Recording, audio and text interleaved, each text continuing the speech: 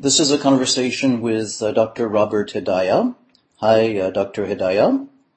Hi, how are you? Good, thank you. So you call your work whole psychiatry, which is a very evocative phrase. Do you want to maybe talk a little bit about that? Well, first let me tell you how the idea came about. I would say that, first of all, I've always been an integrative thinker. It's just my nature. And I noticed as I was in practice for a number of years that medication and therapy were not the be-all and end-all. In 1986, after being in practice for 3 years, I had a patient who was about 50 years old and had the onset of panic attacks for the first time in her life. She had no previous psychiatric history. And so I thought this was pretty easy to deal with. I thought it might be related to the fact that she had a bad marriage and her only child was going off to school. And so she was a little panicked perhaps about maybe leaving her marriage or missing her child. So we started with some cognitive behavioral therapy, and that really didn't help very much. So I decided to use medication.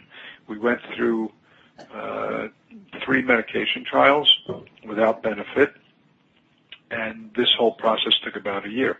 After a year, she paged me on a Saturday evening, and she was having a panic attack, and knowing that panic attacks are really pretty easy to treat, I started to wonder about what I was missing. So I went into the office very early on Monday morning and looked at some of the blood work that I had done, which really wasn't much, and saw that the size of her red blood cells was larger than normal.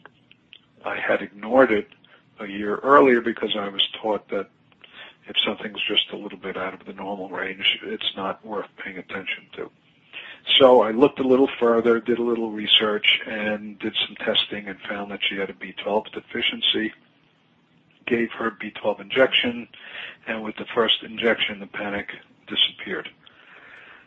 So at that point, I realized that the head is connected to the body by this thing called the neck. Yes. And it was, maybe there's a lot more going on here, because I think we're all aware of this kind of a revolving door phenomenon in the mental health field, where people see one practitioner and then after a while leave that practitioner and maybe sometime later go back to another practitioner, and they seem to be in the mental health system for a long time. And in the recent years, obviously, there's a heavy emphasis on medication as a major way of dealing with mental health problems, and psychotherapy has taken a second place. But what I realized at that point was that there was a whole other domain, which was the physiology, and this particular case was the first illustration in my practice of that. It led to me looking for other treatable causes of mental health problems, things that might be destabilizing, and one thing led to another, and I started to see that there were multiple systems involved. Then in 1996, after my first book came out, I myself became fatigued, and I think you could say I was on the edge of chronic fatigue syndrome. I started investigating that, and that led me to a field called functional medicine.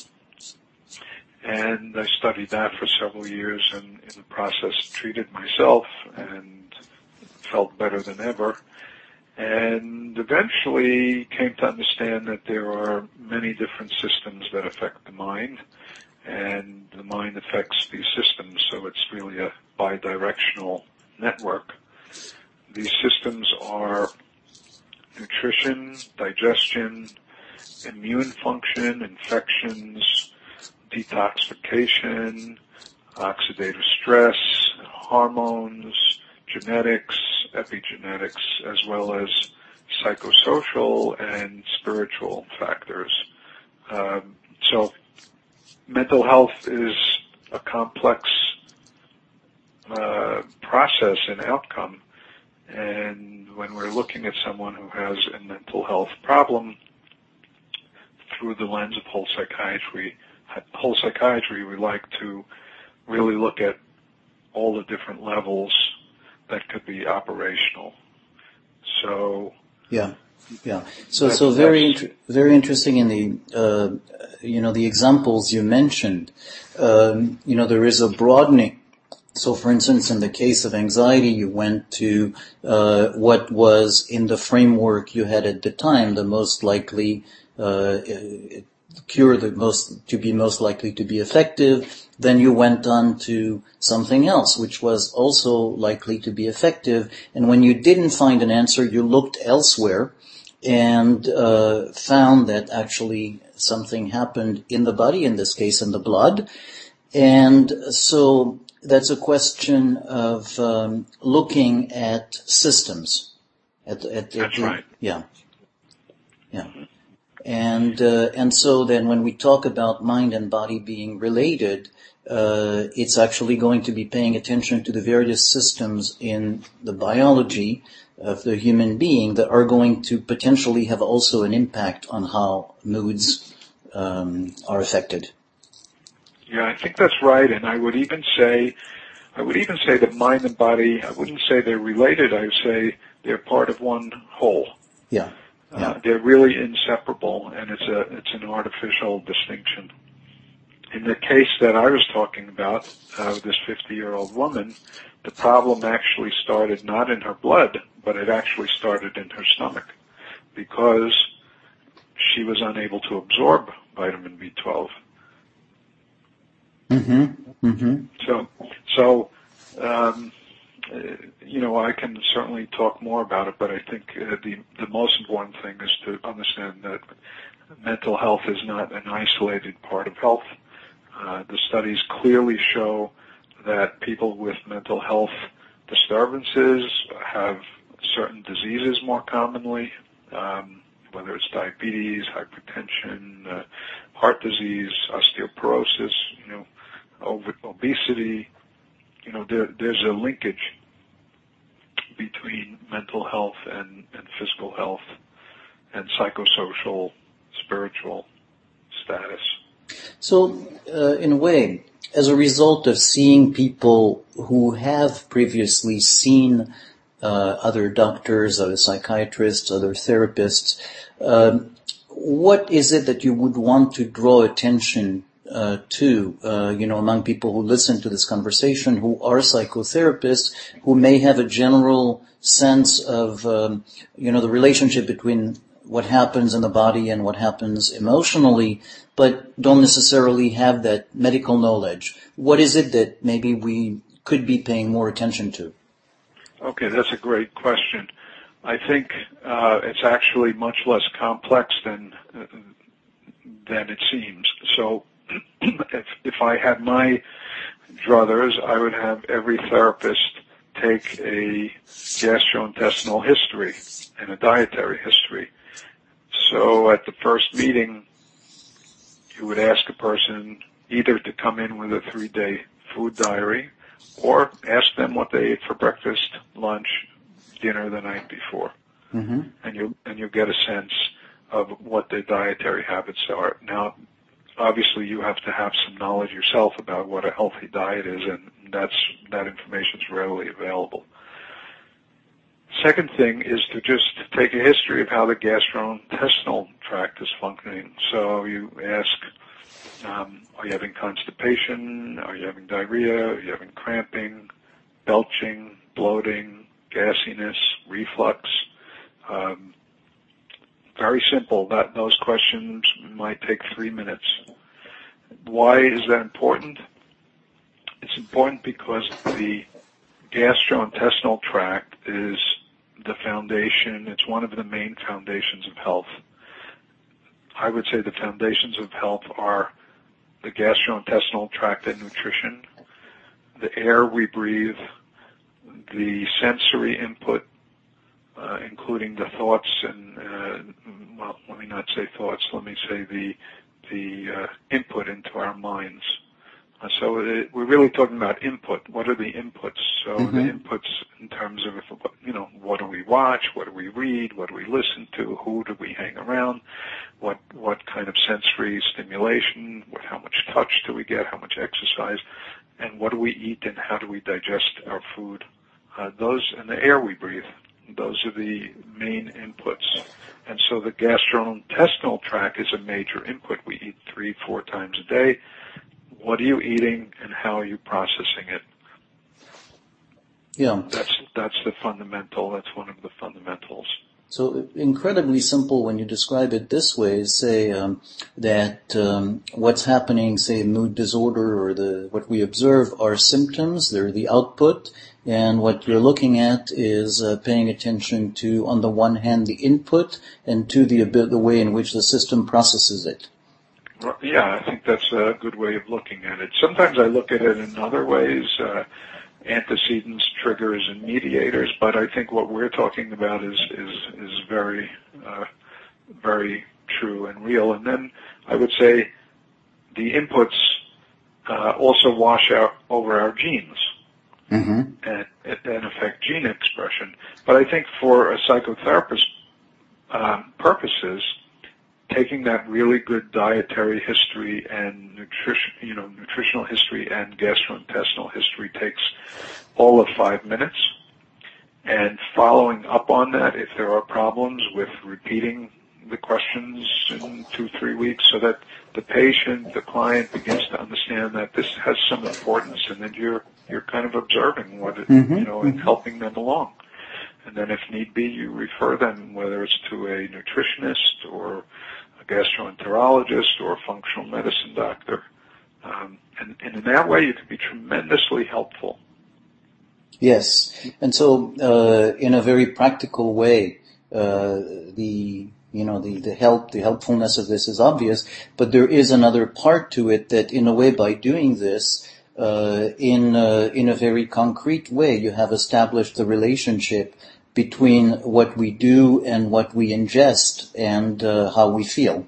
And so that's right. That's very clearly communicated to the client as well.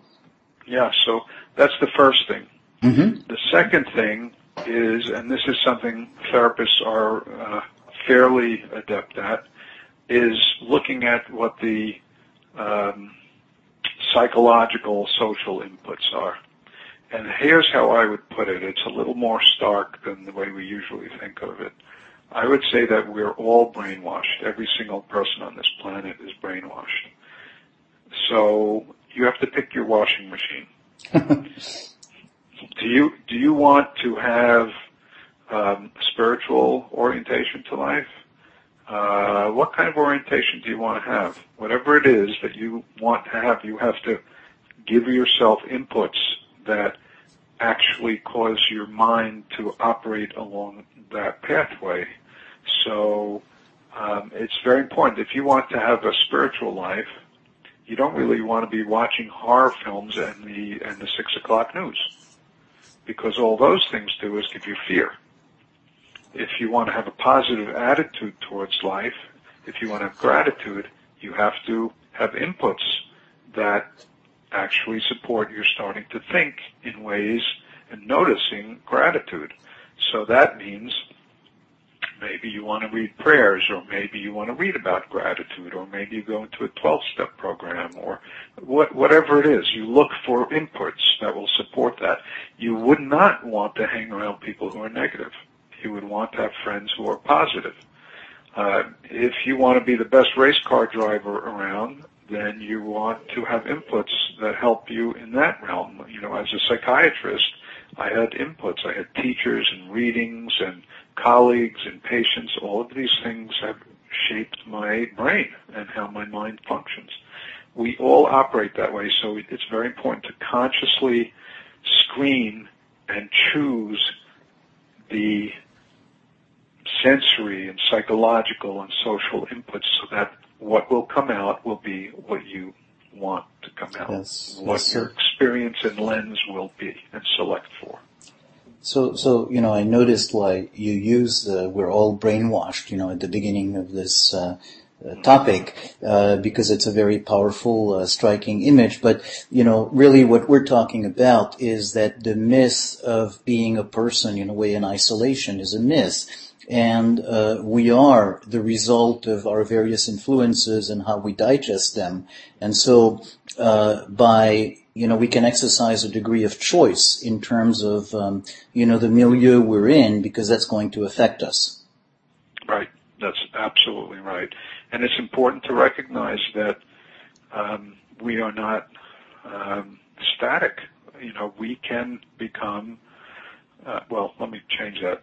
We can begin to experience the world through the lens that we choose to use. You want to see things in a positive way, you can begin to develop that lens. And so, implicitly what you're describing is that even if we don't have an exact prescription for the kind of input that's going to be giving us the best result, by being conscious of the relationship between input and output, we can also perfect this by trial and error. That's right. It's a choice. There's no one prescription for everyone. Even if you said, I want to become a spiritual person, well, the inputs that you would find helpful and beneficial and meaningful are going to be different than the inputs that I would choose. Mm-hmm. So everybody has to make their choices about those things. Yeah. So I think it's important to recognize that these inputs that we're talking about then have a very significant effect on our physiology. Mm-hmm. Mm-hmm. Mm-hmm. So we've talked about two kinds of inputs, the diet and gastrointestinal tract, and psychological and social inputs. Mm-hmm. So a third input would be air. And it sounds kind of silly, but the air we breathe is very important. And so you want to ask, and this is very simple for a therapist to do, ask a person what the quality of the air is. Are they working in an old building? Is it a musty place? Is it a 100-year-old building? Has there been flooding in the home? Has there ever been a flood in the basement? Is it moldy? Are you working in an environment, say, like a printer would, where there are toxic chemicals in the air? Mm-hmm. These things obviously can have an effect, depending on a person's sensitivity, can have an effect on their health and their mental health. Yeah. Yeah, as you say, it's something that's pretty obvious, but we don't necessarily make the link between that and how we are and how we feel. Right. And then maybe a fourth input would be bacteria. Let's say bacteria and viruses. So, for example, how careful are you in terms of sanitary habits? Are you exposed to infectious agents, whether it's in the classroom, teaching young children, or having young children at home? Are you living in a country area where there are ticks or other insect-borne diseases? Do you have fungal infections? This whole area of infectious illness, which is really, in a sense, another input into the system, can have huge effects on OCD, anxiety, panic, memory problems, mood problems, and even schizophrenia.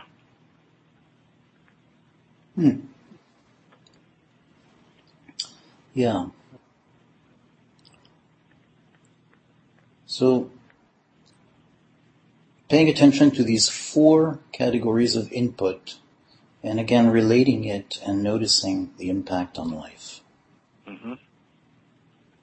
Yeah, I think if somebody were to read over the transcript of this discussion or listen to this discussion again, you can make a list probably of 15 or 20 questions that you could even put into a questionnaire and just have your clients. That's exactly. I was actually thinking about that and waiting to ask you if it's actually something that would be okay with you. But that's what this conversation is inspiring me to do. Yes, absolutely. I think it's a great idea. And if people are interested, I do have a psychometabolic questionnaire that I've developed. I haven't looked at it in a couple of years because I do this myself in a pretty regular way all the time, so I don't really use the questionnaire for that. But it's something that I could forward to people, and they can see if it's complete enough for them.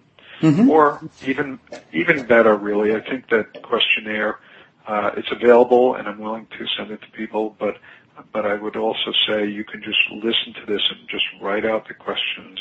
It's very straightforward. And if you do this with people, you will find that you can really influence their health on a fundamental level. Mm-hmm, mm-hmm. Yeah.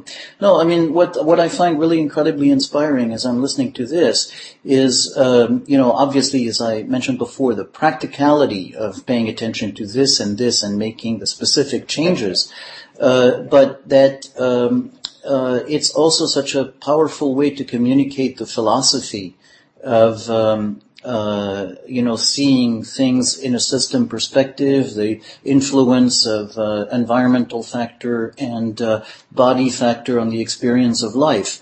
That, you could talk to people until you're blue in the face and not get through. But sharing that experience is actually a very, very powerful way to communicate the concept. So to me, that's at least as exciting as the specific contents, which is great. Yeah, I'm glad you appreciate it because I think it's very powerful. Let me say this: if people just need to think of this in very simplistic terms, it's get the bad stuff out and put the good stuff in. Yeah. And in an interesting way. That we're talking about bad stuff or good stuff, not just in terms of surface, but in terms of the basic structures of life, the underlying structures that make that give the good stuff. Right, that's right. Now it's very interesting. If you don't mind my going on a little bit. No. I was having lunch probably 15 years ago with my children and nephew, and somehow the conversation went to, well, if you could have one thing in life, what would you like? And the answers were villa and wherever, or Bentley, or this or that, material. The answers were pretty much material. And what I said was, what I would like best is a good attitude. Because with a good attitude, you can handle anything. And even further than that, if you have a good attitude, your immune system functions better, your relationships are better, your gastrointestinal tract functions better, your adrenal glands function better, and certainly your experience of life is much, much sweeter. Mm-hmm, mm-hmm. So for me, that's if I could have one thing, that's what I would have. Yeah. So the, in a way, the interface of how we function with all the components of the system. And that's part of where we can, to some extent, of course, it's not something that we can will ourselves to have, but there is an intentionality about realizing the value of that good attitude and doing everything we can to get there. Yeah, I would say there's an intentionality and even added to that is a practice. And I would say that as therapists, you have to be very careful not to be always looking for the source of a problem. I think that's so easy to fall into, well, maybe it's because of this, or maybe it's because of that, or was it because of your mother, or was it because of your father, or your grandmother, or maybe you think this because of that. that ends up being a fault-finding, a problem-finding focus. And it's not that it doesn't have a place, but it could become a way of thinking about yourself and the world. Yeah. And that can be very destructive. But also, interestingly enough, when you put it this way, it's not the same thing as looking at the underlying cause, because it seems like a cause because historically it might have contributed to it or even created it. But actually in the present moment, what perpetuates it is the practice, is what you're doing. So Right. just focusing on what happened historically is actually not going to address how it keeps being perpetuated in the present moment. Mm-hmm. And the truth of the matter is, really, the real truth is that we can't really find cause. Most of the time, we can't really assign cause to anything, because there's always multiple factors playing into something. Let's take a simple example. You were walking and you fell and broke your leg. You could say, well, that's why I'm in pain. Well, that's part of it, but why did you fall?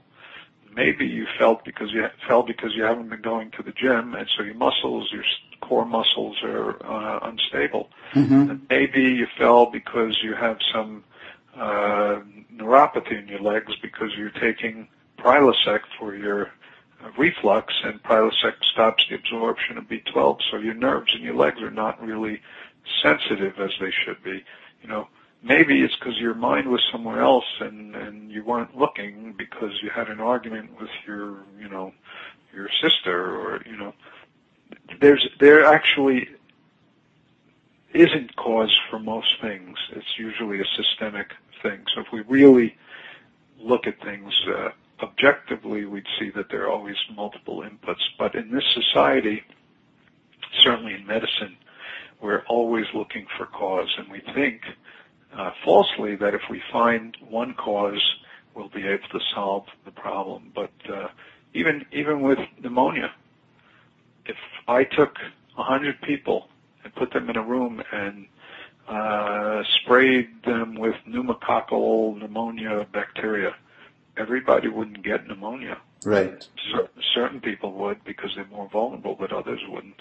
Yeah, and if you're obviously in terms of mental phenomena, things that create PTSD in some people don't in others, and some people are strengthened by some events. So again, Right. The idea that you cannot, the model or pain is not something that is linear in terms of, stimulus and response.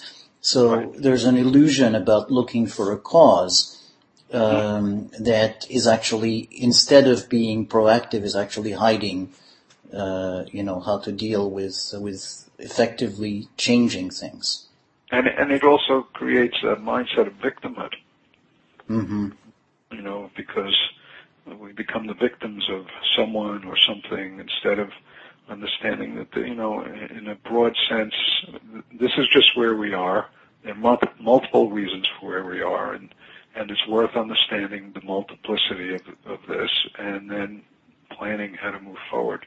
Yeah. And so I want to reinforce what you're saying is that the opposite of that state of feeling victimized or of experiencing oneself as a victim is not the idea of grin and bear it, but is actually of realizing that there is some things, some possibility of making changes, some possibility of affecting the situation, and that by going in that direction and shifting and putting energy there, there is a possibility of agency as opposed to passive helplessness. That's right. That's exactly right. Yeah. So I'm going to just take a moment to check, if there's, that feels like whole, obviously not as everything you have to say, but as an introduction to the topic, or if there's something you might want to add. I guess one thing I would add is that I call this whole psychiatry because it's a combination of traditional psychiatry and functional medicine, and other modalities, but also because it's important to remember that we don't know, and we will always not know a great deal, and it's really critical to have comfort with the uncertainty of not knowing. If a person needs certainty, a sense that they know everything or most things, then they, by definition, have to exclude anything that causes a disturbance in their comfort level. And so you end up excluding information and ways of thinking that could be very helpful in life. So not knowing and uncertainty is something that people need to get comfortable with and become aware of, that's part of why I use the word whole. Yeah. Which feels, again, very beautifully related to what you said about, looking for a simple cause as a way to alleviate the anxiety of not knowing. And, that the idea of embracing the not knowing is related to that. Yeah, I would like to maybe close with one more case, just to give a broader perspective. I have a patient who I treated who was 18 years old when I first saw him, and he had severe OCD. He came to me because he didn't want to take any medication. He had been in therapy in the past, was not helpful, and when he came to me, he had trouble bending one of his fingers. He couldn't straighten it out, actually. He kept it bent all the time because of a superstition that if he straightened it out, it would cause bad things. So actually he had a contracture where he really physically was unable to straighten it because the tendon had tightened and shrunk. So when I worked him up, I found that he had 4 different infections in his body, and by treating those, as well as a couple of hormonal and nutritional issues, and getting him into an exposure response prevention type of therapy, within 3 months he was back to normal, and without medication. And that's an example of how this approach can be helpful. Yeah. So that's a very powerful example. And as you're talking, I wanted to share with you that my sense of whole psychiatry, in a way I understand it also as psychiatry that is anchored in the wholeness of what is a human being and the human condition. I think that's very accurate. Yeah. So, thank you, Dr. Hedaya. Oh, my pleasure. Thank you, Serge. This recording is part of the Somatic Mindfulness and Relational Psychotherapy podcast. See the website relationalimplicit.com. Example of how this approach can be helpful. Yeah. So that's a very powerful example. And as you're talking, I wanted to share with you that my sense of whole psychiatry, in a way I understand it also as psychiatry that is anchored in the wholeness of what is a human being and the human condition. I think that's very accurate. Yeah. So, thank you, Dr. Hedaya. Oh, my pleasure. Thank you, Serge. This recording is part of the Somatic Mindfulness and Relational Psychotherapy podcast. See the website relationalimplicit.com.